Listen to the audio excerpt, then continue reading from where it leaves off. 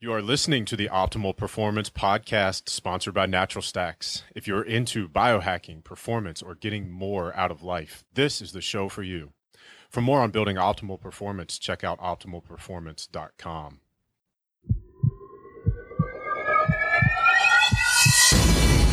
You were looking for a way to change your life. You got it.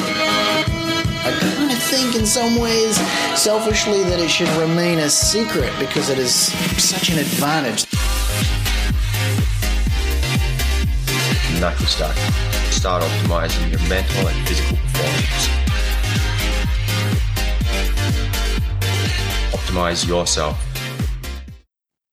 All right, happy Thursday, all you optimal performers. I'm your host, Ryan Muncie, and today we have a very special guest with us, a VIP here at Natural Stacks, Mr. Abelard Lindsay. Abelard is the creator of CILTEP and our brain food lines. So get your science lab glasses on and get ready to nerd out with us on some awesome science today. Abelard, thanks for joining us. Thank you. So pleasure to be here. Hey, we're really excited to be able to do this. Before we really dive in, a couple of housekeeping notes for all of our listeners. Make sure you guys head over to optimalperformance.com. You can get the show notes, links, resources. I'm sure there'll be a ton of stuff that we talk about today that you want to follow up with, see links to studies, whatever it might be. All of that's going to be on the blog at optimalperformance.com, along with the video version of this and every other podcast. Also, make sure you head over to iTunes, leave us a 5-star review like this one from El Rivero 88. Great podcast, loved it, and recommending it to anyone and everyone. And that gives me a great idea to ask you guys, if you listen and you like the Optimal Performance Podcast, please share it with your friends, help us spread the message and help more people and better more lives. All right, so with the advertisements out of the way, Abelard, let's talk about serotonin and our new product, Serotonin Brain Food, today. So tell us about serotonin. What role does it play? Why is it such a big deal? Well, it's a neurotransmitter in the brain, and it's very important for regulating mood, fear, aggression, and anxiety. And it's recently come into the popular consciousness through antidepressant drugs and generally as a mood or associated brain chemical. It's also plays a lot of a very important role in the gut. You know, there's a actual brain. There's neurons in the gut that control and interact with digestion, and a lot of serotogenic drugs have actually been used to improve symptoms of people who have irritable bowel syndrome or other intractable digestive problems. It's almost as if the neurons in their gut or the serotonin system in their gut had some sort of mental illness, and so there's there's this brain. It's very important in the brain gut connection, and it's metabolized from tryptophan, which is a essential amino acid that's found in egg whites, soybeans, turkey, and is available in a nutritional supplement and in serotonin brain food. And that tryptophan is converted into 5-HTP. Now, you might see 5-HTP on shelves of the supplement aisle, and I was considering putting that in serotonin brain food, but the problem is that the body closely regulates the amount of 5-HTP in the body by manipulating the enzyme tryptophan hydroxylase, how much of it there is. So I decided that it's not a good thing to bypass those rate limiting steps. I tend to try and make it so that all the necessary precursors and are there, and that the enzymes that are controlling that particular neurotransmitter are all activated and primed, so with all their cofactors and so forth, so they can work optimally. So that wasn't included. But then 5-HTP is, turns into serotonin and then turns into melatonin, which is important for sleep, of course. And but there's also this other pathway, the kyanuric acid pathway, and that gets activated more when people are under stress and their cortisol levels are increased. So that's kind of a way that stress and depression are linked. And so in order to maintain a really a positive mood, it's important to make sure that the tryptophan is getting converted into serotonin and not this chymorrhenic acid pathway, which eventually results in the production of niacin. So by freeing up that pathway, with enough niacinamide being available in the body, it's sort of and lowering cortisol with rhodiola is great for cortisol. Like, you cannot get stressed. I cannot get stressed if I take rhodiola. I take it before before I was taking it in serotonin brain food, I take it before I went to the dentist. And I go to the dentist, and they could do whatever they wanted to me, and I didn't really care. It's just an absolute hard upper limit on the amount of stress that I can feel if I take rhodiola, just because it and studies have shown this, that it very, very, very much limits the increase in cortisol. It's one of the most powerful and popular adaptogens, as far back as ancient Chinese, and it's been used in Chinese and Ayurvedic medicine for years, or thousands of years. So that's really cool. It sounds like, with your immense knowledge of how the body works and how the neurotransmitters works, you've been able to identify the complete pathway, any leaks, any potential leaks, any potential disruptions. And, this serotonin brain food is a product that, as you said, is going to just supply all of the raw materials so that our body can do what it is supposed to do. I think that's an important distinction, that we are not, the product is not serotonin. You're not just taking serotonin. You're not pumping that into the body. That you're giving the body what it needs to do what it's supposed to do. Yeah. And there's another popular serotonin enhancing supplement, St. John's wort, but that that's basically has serotonin reuptake inhibition effects. That's the SSRIs have their issues.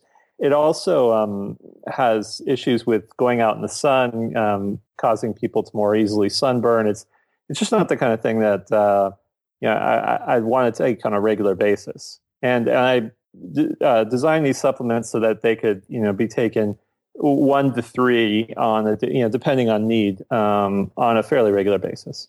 Well, that's a good time to ask the question, is serotonin brain food something that we should be taking on a daily basis? Is it as needed? Could you do it either way?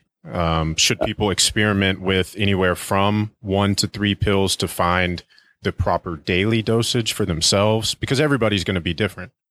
Yeah, well, I'm a big fan of the Braverman test, of course. And, I've taken those tests so many times that I've kind of memorized the questions. So, at any point in time, I can start asking myself those questions, just and then how many of them I get, and I answer yes to. So based on what my Braverman score for serotonin would be on that particular day, I take more or I take less. Usually I take between 1 and 2 pills, or if I'm having a really bad day, maybe 3. Or, I'm going to go to the dentist or something like that. Right. I think that's a really important thought process that people need to keep in mind. I know when I was younger, I would just, whatever supplement I had at the time, because I bought it and had it, I took it every day, and I never really thought twice about it. And I think a lot of people may still fall under that umbrella. And, with our brain food line, the purpose isn't to buy all of them and take all of them every day. If you use the Braverman and follow that kind of quantified self thought process of, just like you're saying, Abelard, where it's, you start to recognize the symptoms of certain deficiencies. So, maybe you've gotten to the point where you don't have to take the Braverman test every single day to be able to self-diagnose. So for our listeners, it's start to pay really close attention until you get to that point where you can auto-regulate. Oh, I'm feeling a little bit down. I'm feeling the symptoms of low acetylcholine or low dopamine or low serotonin. Now I can modulate, that with what I take each morning. Mm-hmm. Right. Exactly. Yeah. It's important to keep, with the brain food line. It's sort of a different philosophy. They're kind of like levels on your hi-fi stereo. The bass, the treble, turning those up and down, kind of tuning them so you get to the optimal state. Okay. For instance, if you were having a really good day and you took 3 serotonin brain food, you might feel a little too good, and maybe you just want to have enough stress that you're it's optimal. So okay, good point. Now, when we had Dr. Rhonda Patrick on the podcast here, she talked a little bit about her dislike for SSRIs, the selective serotonin reuptake inhibitors. A lot of that was based on how they impact the gut. A lot of that was also based on the fact that people can become dependent on it, and it can mess up their regular serotonin metabolism. So I guess two questions here for you in regards to serotonin brain food. First, talk about how this is sustainable and it won't have the negative impact of an SSRI on normal or regular serotonin metabolism.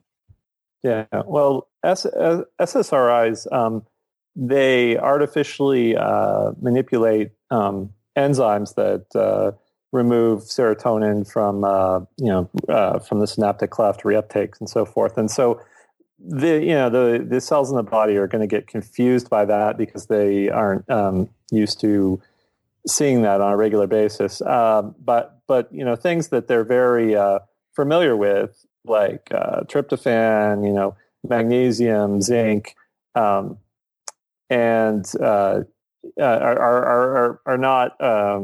The body has systems where it understands how to process these vitamins and regulate their levels. And also, I didn't, as I was saying earlier, I didn't go past the the tryptophan hydroxylase enzyme and work around it with just 5-HTP.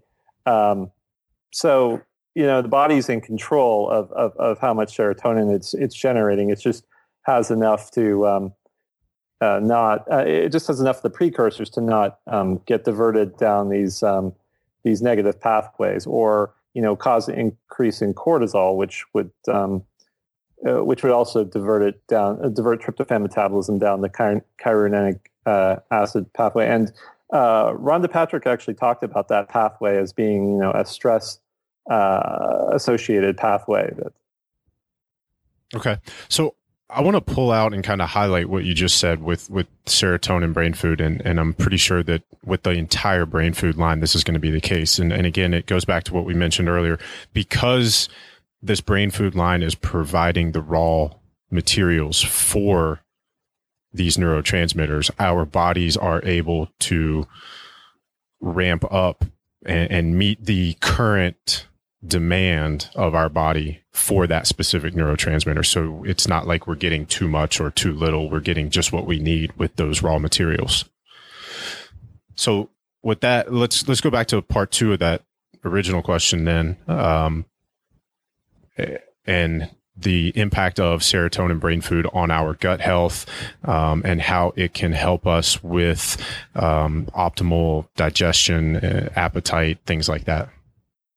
Well, serotonin is involved in appetite, and that's why when people get depressed, they want to eat a lot of they want to eat a lot of sugar, because sugar causes a short-term serotonin boost, like one of the and it causes that because it changes the concentration of tryptophan in the bloodstream. So that's why people who are in a bad mood crave sugary substances. Yeah. So let's highlight that. And you mentioned earlier that you've gotten to the point where you can recognize the symptoms of being serotonin deficient. So that is one of them. If you find yourself craving sugary foods for no apparent reason, or you're wanting, as we say, comfort foods, then maybe that's what it is. Yeah, and that's that's your gut initiating a lot of that too. So it's very subjective. We should point that out. I mean, that's not pure objective science, but the more you recognize that, and it could also be caused by other things, but high stress and low serotonin are going to make us want high sugar foods. Sure. Yeah.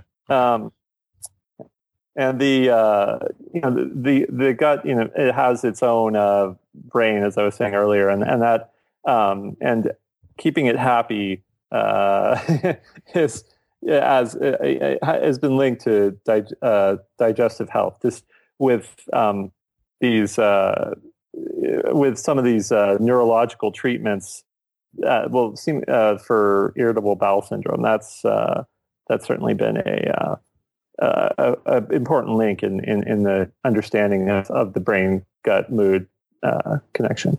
So let's talk about how mood impacts performance. There's a lot of research going on right now and a lot of studies coming out talking about how our mood affects productivity, task efficiency. So, not only can serotonin brain food modulate our stress, but it can improve our mood and help us be more productive and get more accomplished in our workday. Oh, absolutely. If someone's depressed, there's no. It's very difficult for them to be productive, to focus on their work. The subjective experience that I have with low serotonin versus higher serotonin is it's being in the moment. If rather than consumed with internal, focused internally, it allows one to be present and focusing on the situation that they're in and getting what they need to do done. It's absolutely key to that. I mean, there's the difference between the low levels and high levels, and just being able to function and be a productive, in the moment person is amazing. Yeah, I will have to second that. I think the very first time I took the serotonin brain food, I felt like I had just ended a float session. It's that very calm, peaceful, nothing else matters but the here and the now. It was very kind of Peaceful Warrior, if you've seen that movie. I am this moment and nothing else kind of, it's very hard for anything to pierce that bubble. We're big fans of floating here. Unfortunately, that's not something that all of us can do as often as we want. So, the serotonin brain food can definitely help achieve that feeling during the day or at night. So let's talk about that, Abelard. Is serotonin brain food better taken in the morning or at night? Does it matter? Does it depend on your goal? It's better taken in the morning. Rhodiola, being an adaptogen, can be stimulative to people, so it's it can make it more difficult to sleep. Definitely. Okay. Now, tell us a little bit about how you came up with this stack. And, I'm sure that this isn't the first version of it. How many different versions did you go through before it came to market? What were some of the, what did you try that didn't make the final cut? Right. Okay. Well, I have a pretty wide knowledge of all the herbs and, precursors and vitamins and cofactors that are involved in serotonin. And, I tried a bunch of different ones, 5-HTP, St. John's wort, tryptophan in various levels, zinc, magnesium in various levels, niacin, niacinamide, rhodiola, some various Ayurvedic herbs that are lesser known, like Shankha Pushpi, which is kind of an interesting one. Bacopa, a few others, and just read up on all of them, and tried a bunch of different variations of them, and over a period of days, and saw how they affected my mood. And for example, taking high doses of niacin will cause a really long-lasting, significant flush. But niacinamide is a lower is well known to not have as significant of a much more reduced flushing level. And niacin is a great vitamin, and it's such a powerful serotonin anti-anxiety supplement that I just absolutely wanted to have it included. And then the synergy between the rhodiola for and the niacin for that cortisol control really created something special. I mean, I didn't want to just have a supplement that would that people wouldn't that wouldn't be powerful enough for people to really feel like that they were getting their money's worth when they were trying to improve their serotonin levels, if you will. Right. So my question here is, a lot of early feedback. I know some people, customers are taking serotonin brain food with dopamine brain food.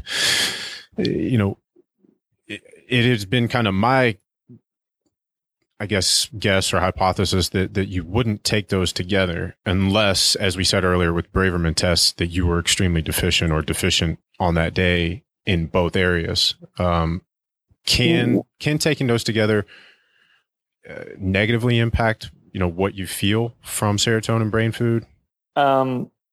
Well, they should be taken at least an hour apart, in my experience, just because vitamin C and niacinamide, if taken together, they can they can interact with each other. I mean, they're great to take together, but just but separated by some time. Otherwise they can cause some some mild stomach discomfort.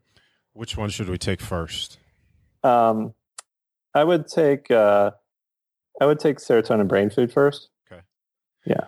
Now let's say somebody was going to take Ciltep on that same day. So should we wake up, take serotonin and Ciltep together first thing, start drinking our butter coffee, and then later in the day, an hour later, like you said, once you kind of get that momentum going, then you take the dopamine brain food? Yeah, that would be good. I mean, Ciltep works better on an empty stomach. So, okay, first thing in the morning, and Ciltep shouldn't have any interaction with serotonin brain food. Okay, all right. So, with the flushing, is there obviously niacinamide was chosen over niacin to decrease the amount and the duration of the flush?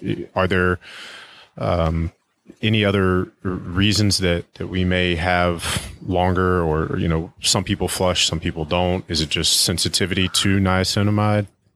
Yeah, it varies from person to person, and the flushing is well known effect of niacin, and it's temporary, and it doesn't cause any health issues.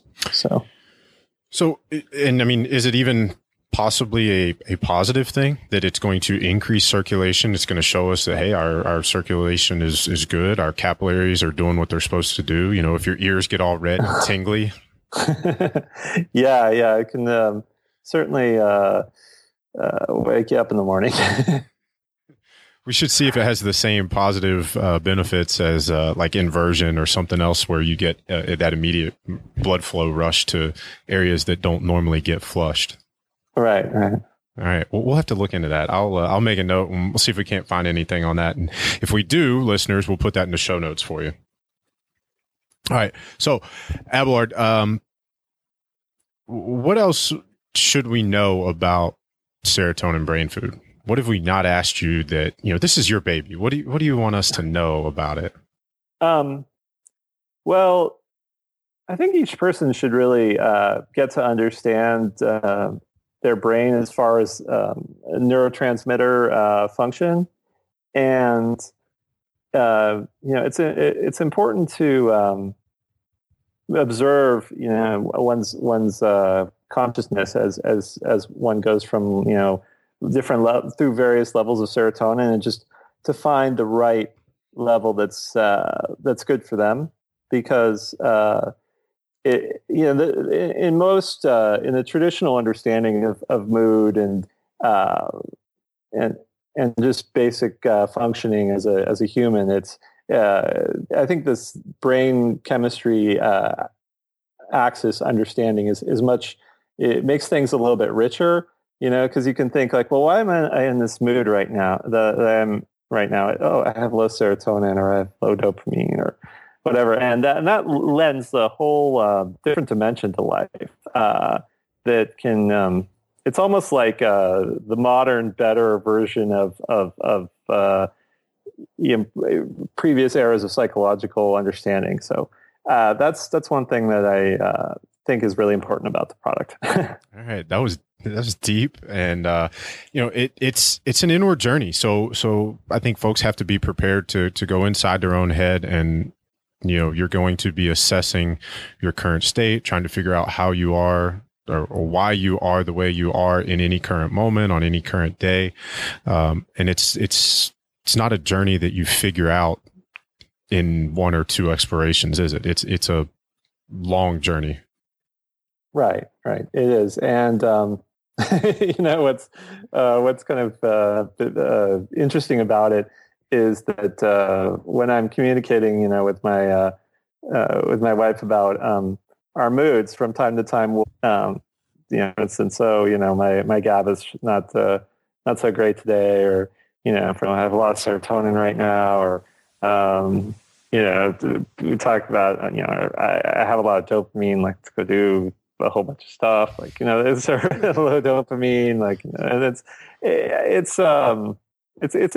interesting because it's this 4-dimensional axis that I kind of live my life under. I have my we share this understanding together. It's almost a different language of talking about emotions and how we are. So I had a mentor one time tell me that motion creates or dictates emotion. So I'm curious to hear your thoughts on that. So, if you're feeling down or blue or sorry for yourself, that you get up and, dance to the Footloose song or do some jumping jacks and start doing something, and you build this momentum. You talk about how motion can impact those neurotransmitters and what's really going on there. Oh, yeah. Well, it is exercise is, of course, a well-studied treatment for depression and works wonders. And it's been investigated as a serotonin production enhancer. And, there has been a lot of study of that. So exercise totally affects your body's production of, various neurotransmitters and your mood and so forth. So, working out, aerobic exercise. I mean, that's all fantastic ways to improve your mood and your neurotransmitters. All right. Very cool. Now, you've mentioned that you talked to your wife about your GABA levels or your acetylcholine levels, and you mentioned that Bacopa was researched when you were looking at serotonin brain food. Acetylcholine brain food, GABA brain food, are these things coming soon? Yeah. They're in the pipeline. There's a lot of careful formulation of these that occur because acetylcholine is a tricky one, because if too much acetylcholine, which is easy to do with a lot of nootropics, for instance, the acetylcholine esterase inhibitors like huperzine, for example, it can cause a really negative mood. So you have to, there's some careful manipulation that has to be engaged in to not overdo it, Right. And same with GABA. There are with GABA, you really have to work around the edges of GABA metabolism, because direct agonists for GABA receptors cause lots of problems. So you have to really extend and enhance that process of enabling the GABA to be created and get into the brain, but not directly manipulating those systems. So that's the challenge of developing those. Okay, so it's more like the old saying is you don't run straight at a bull, you kind of have to corner it. So you're trying to figure out a way to coax the body to do what we want it to do without revolting and bucking and really messing things up. Yeah, you don't want to. It's you don't want to push you don't want to push the buttons that make the machine run really fast, but then it doesn't run as well later on. It's all about longevity, right? Yeah. It's all about being able to take these things every day, so you can feel your best, but and take and live optimally, and not just chase the short term. Have a good short term effect, but not a good long term effect, and that takes a lot of careful experimentation and understanding. Yeah. So, with that being said, and I know you've talked about this before, my first introduction to you was actually when you were a guest on Bulletproof Radio talking about CILTEP. I know you've talked about CILTEP before, but since we are talking about longevity and being able to optimize performance now and for the long term, let's talk about how CILTEP does just that. Well, CILTEP improves the function of the secondary messenger systems in the body, and the neurons mainly, through inhibiting phosphodiesterase 4 and increasing CAMP levels. And what that does is it makes the increase in CAMP levels in certain neurons in the brain prolonged, and that increases the CAMP being cyclic AMP. Cyclic AMP, right? Okay. Okay. And I've just become so familiar with that chemical called CAMP. Okay. Anyway, and what this does is it increases the function of CREB, CAMP response binding protein, which causes transcription in the nucleus of proteins that cause the neurons to grow and connect and form long-term memories, so-called late long-term potentiation. Which is great for studying and improves motivation and so forth. And so it improves focus and motivation in the moment, but then if you're using it to do new things or learn new things, it actually helps you remember them. Yeah, it increases the sense of subjectively. It increases the sense of wonder. When one is learning from a really fascinating teacher and remembering everything, it's sort of that's an aroused state, and I think it increases that and prolongs that state, which it tends to make it really easy to remember stuff and to remain interested in learning. Okay. So we recently put a video on our YouTube channel where Tim Ferriss was unboxing his quarterly box, and it had CILTEP in it. So just if you haven't seen it, we got to tell you that Tim Ferriss said that CILTEP is better than modafinil, or if he had to only choose one to use, he would choose CILTEP. So, that's a pat on your back. But also, I kind of want to hear your thoughts on modafinil. I think I know where you're going to go with this based on what you said earlier, but your thoughts on modafinil. Yeah, I've taken modafinil one or two times, and so I wouldn't call myself a regular, somebody who's a modafinil expert, but it kind of made me forget I was tired, but I didn't really feel the intense interest that I do when I take CILTEP stacks in learning. So it was sort of like I'm awake and I can just kind of keep going, but it didn't really create this wonder in me, that's this fascination that I feel when I take CILTEP. That's that really makes it great for learning. I mean, when I take some of even the very strong CILTEP stacks like with Zembrin, which kind of makes me antisocial and not see the point of interacting with other humans. I just want to watch math lectures all day. It's you got to explain this to our listeners. What are you taking it with, and why would you want to do that? Okay, well, there's CILTEP. I mean, when I started designing it, and experimenting around releasing it to the public on Longecity, we experiment with a lot of different variations, and the artichoke variation is the best one because it's the kind you can take every day and interact normally with the rest of the world and feel good. But there are stronger versions of it that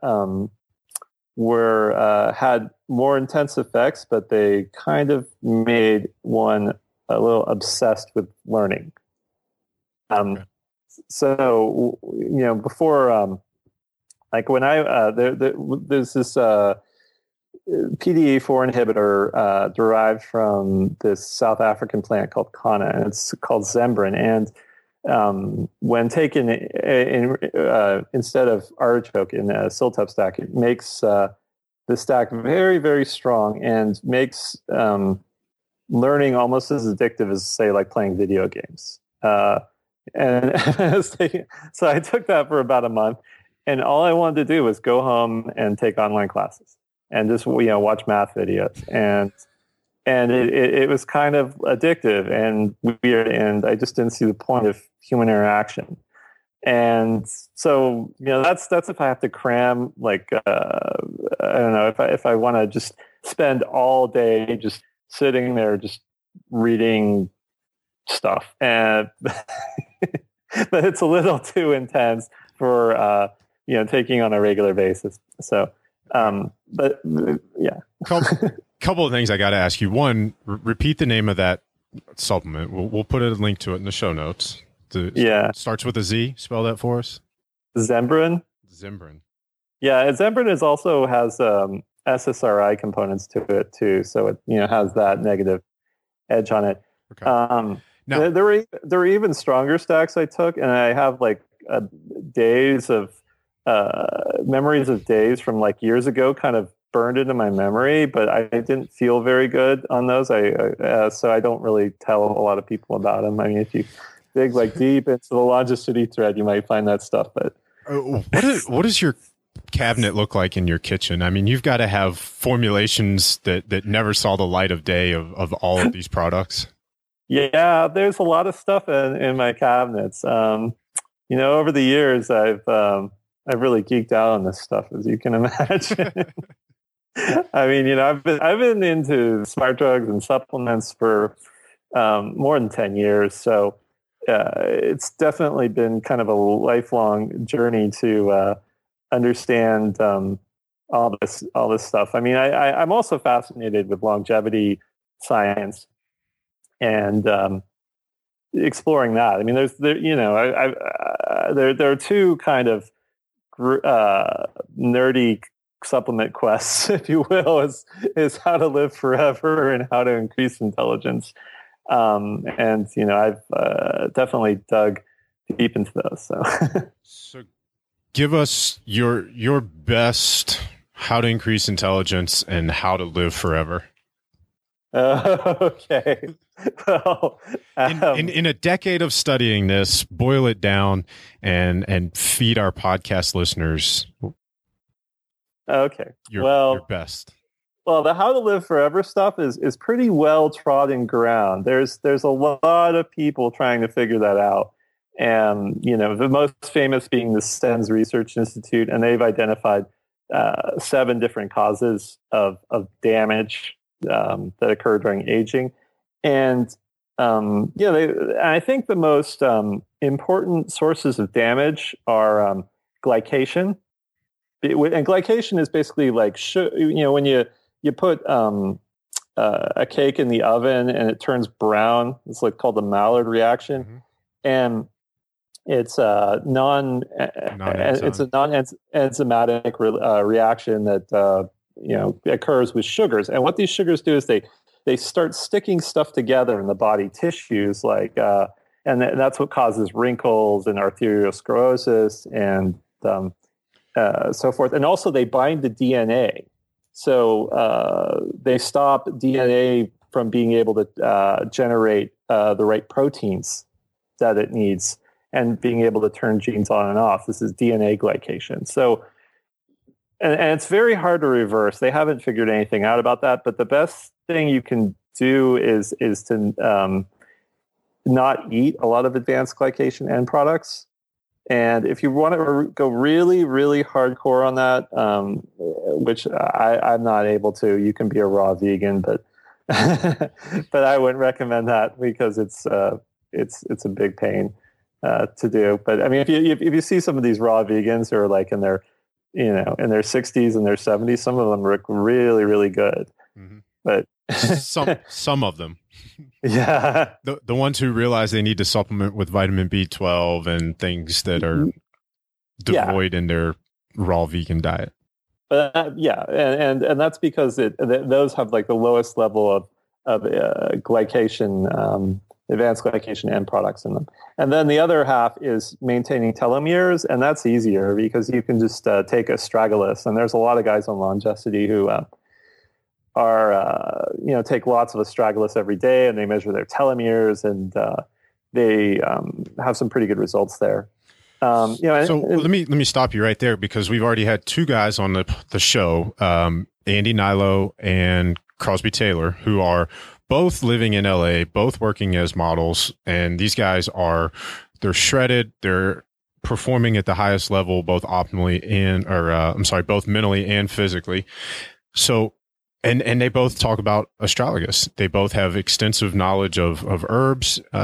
What's the dosage there? How can our listeners throw that hack into their daily supplement regimen? Well, I take a quarter teaspoon of organic bulk astragalus. So I just have teaspoons and measuring spoons, and it tastes pretty good actually. So it's the kind of thing you can take bulk. And there's a lot of like really high priced products that claim to have taken the essential ingredients out of astragalus and concentrated them, but they're astronomically expensive. So that's and then there are other longevity roots that are sort of revered in ancient Chinese medicine, but have less supporting evidence for longevity, like Fo Tea and Gotu Kola and so forth. But those have less evidence behind them. Also another thing is the resveratrol and has some evidence of improving longevity through this SIRT1 genes and AMPK. And there were a number of studies that came out that said that was through PDE4 inhibition, which is how CILTEP works. So, I wrote an article on this on the blog. So there could be a connection there. That's on the Optimal Performance blog. Right. All right. So we'll have a link to that in the show notes as well. So what you might be or might not be hinting at is that CILTEP can not only increase intelligence, but it might be able to help us live longer. Yeah. Yeah. Well, that might. That's not a claim. We're just joking. Yeah. Okay. That's speculation. Yeah. Okay. You mentioned Fo Tea, which is also Hoshu Wu.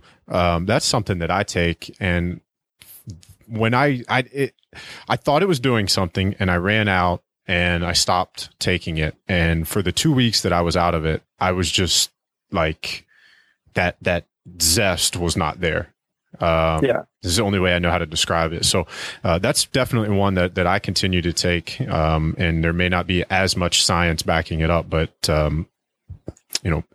personal experience, I can say that it's definitely something that I would get behind. Mm-hmm. Okay, so we talked about how to live forever. Any other tips to increase intelligence besides CILTEP, Braverman? Well, there's also, I'm a big fan of the racetams, of course. Okay. And we have our Axon Lab stacks, which are more synthetic than the natural stacks. For instance, aniracetam is made in a lab. It's not a natural product at all. CDP choline, pycnogenol, phosphatidylserine. These are all beneficial for cognitive performance, short-term cognitive performance, and combined with fish oil, especially. So, two questions there. Those racetams, some of the Axon Labs products, since you are kind of a product formulator for both Axon Labs and Natural Stacks, right? Are they designed? Obviously, they're designed to be taken together, but let's hear that from your mouth. Yeah. Now every day I take CILTEP, Nexus, Mitogen.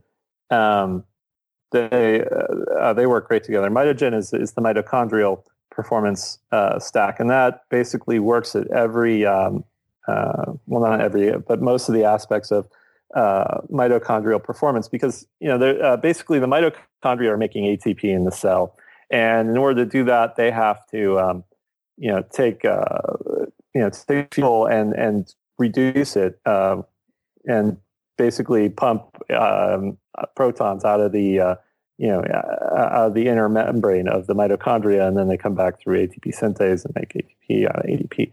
But at each one of those pumps, there's complex 1, 2, 3, 4. There's supplements that I put in Mitogen that positively impact those processes, and also further up where in the pyruvate dehydrogenase complex, where it's turning where it's taking, after a long chain of processing glucose, it's turning glucose into fuel for the pyruvate. At that point, pyruvate into fuel for the mitochondria. So that's and that increases energy levels and improves just feelings of well-being and so forth. But I take all three of those on a daily basis, and I love them. Okay, very cool. You're taking me back to college, man, and I'm not a fan of that. Yeah. I don't know. I always like to get down to the molecular bio level, and I know it's so.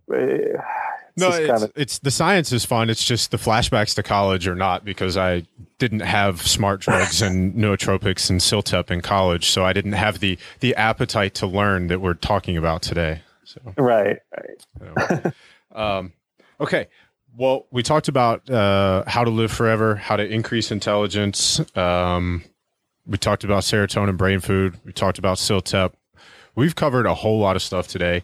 Before we let you leave, we're going to tell our listeners a couple of things. One, make sure you go to optimalperformance.com and check out the blog version of this. You'll get all the show notes, links, resources. Also, Abelard will be back on the show at least 3 more times to talk about the other brain foods. Dopamine is out now, so we'll get you on soon to talk about dopamine metabolism and all of that good stuff. And then we'll have you back to talk about the other 2 points of the axis by which you live now, GABA and acetylcholine, right? Right. Okay. So with that all being said, tell our listeners where they can find more of you if they have any questions for you or... Oh, yeah. I have a personal website with an archive of all my podcast appearances and articles. That's abelardresearch.com. Right. And and then on Twitter, I'm at CILTEP. And that's where I post links to like all the new exciting science that's coming out, and just my latest articles and so forth. Okay, very cool. Now, normally our guests have to answer the question, what are your top 3 tips to live optimal? we gotta change that up a little bit for you. I tell you what, today we'll have you answer your top 3 tips to live optimal, but your next time's on the show, you don't get the question. You get a different closing question. All right. Yeah, that's important. Definitely learn how to think and understand scientific information, and that just comes with practice and reading about rhetoric and reasoning, and just studying techniques for that kind of thing. And then the second thing I would say would be to understand your own personal brain chemistry and how to optimize it. That's really important. And lastly, be constantly learning and working on your understanding of the world and improving your ability to get more out of life that way. Those are awesome. Abelard, thank you for hanging out with us today. For our listeners, go to optimalperformance.com to see links, show notes, blog, and also head on over to iTunes. Leave us a 5-star review. Let us know how much you like the show. Ask us any questions. And until then, we will see you next Thursday. Thank you guys for listening.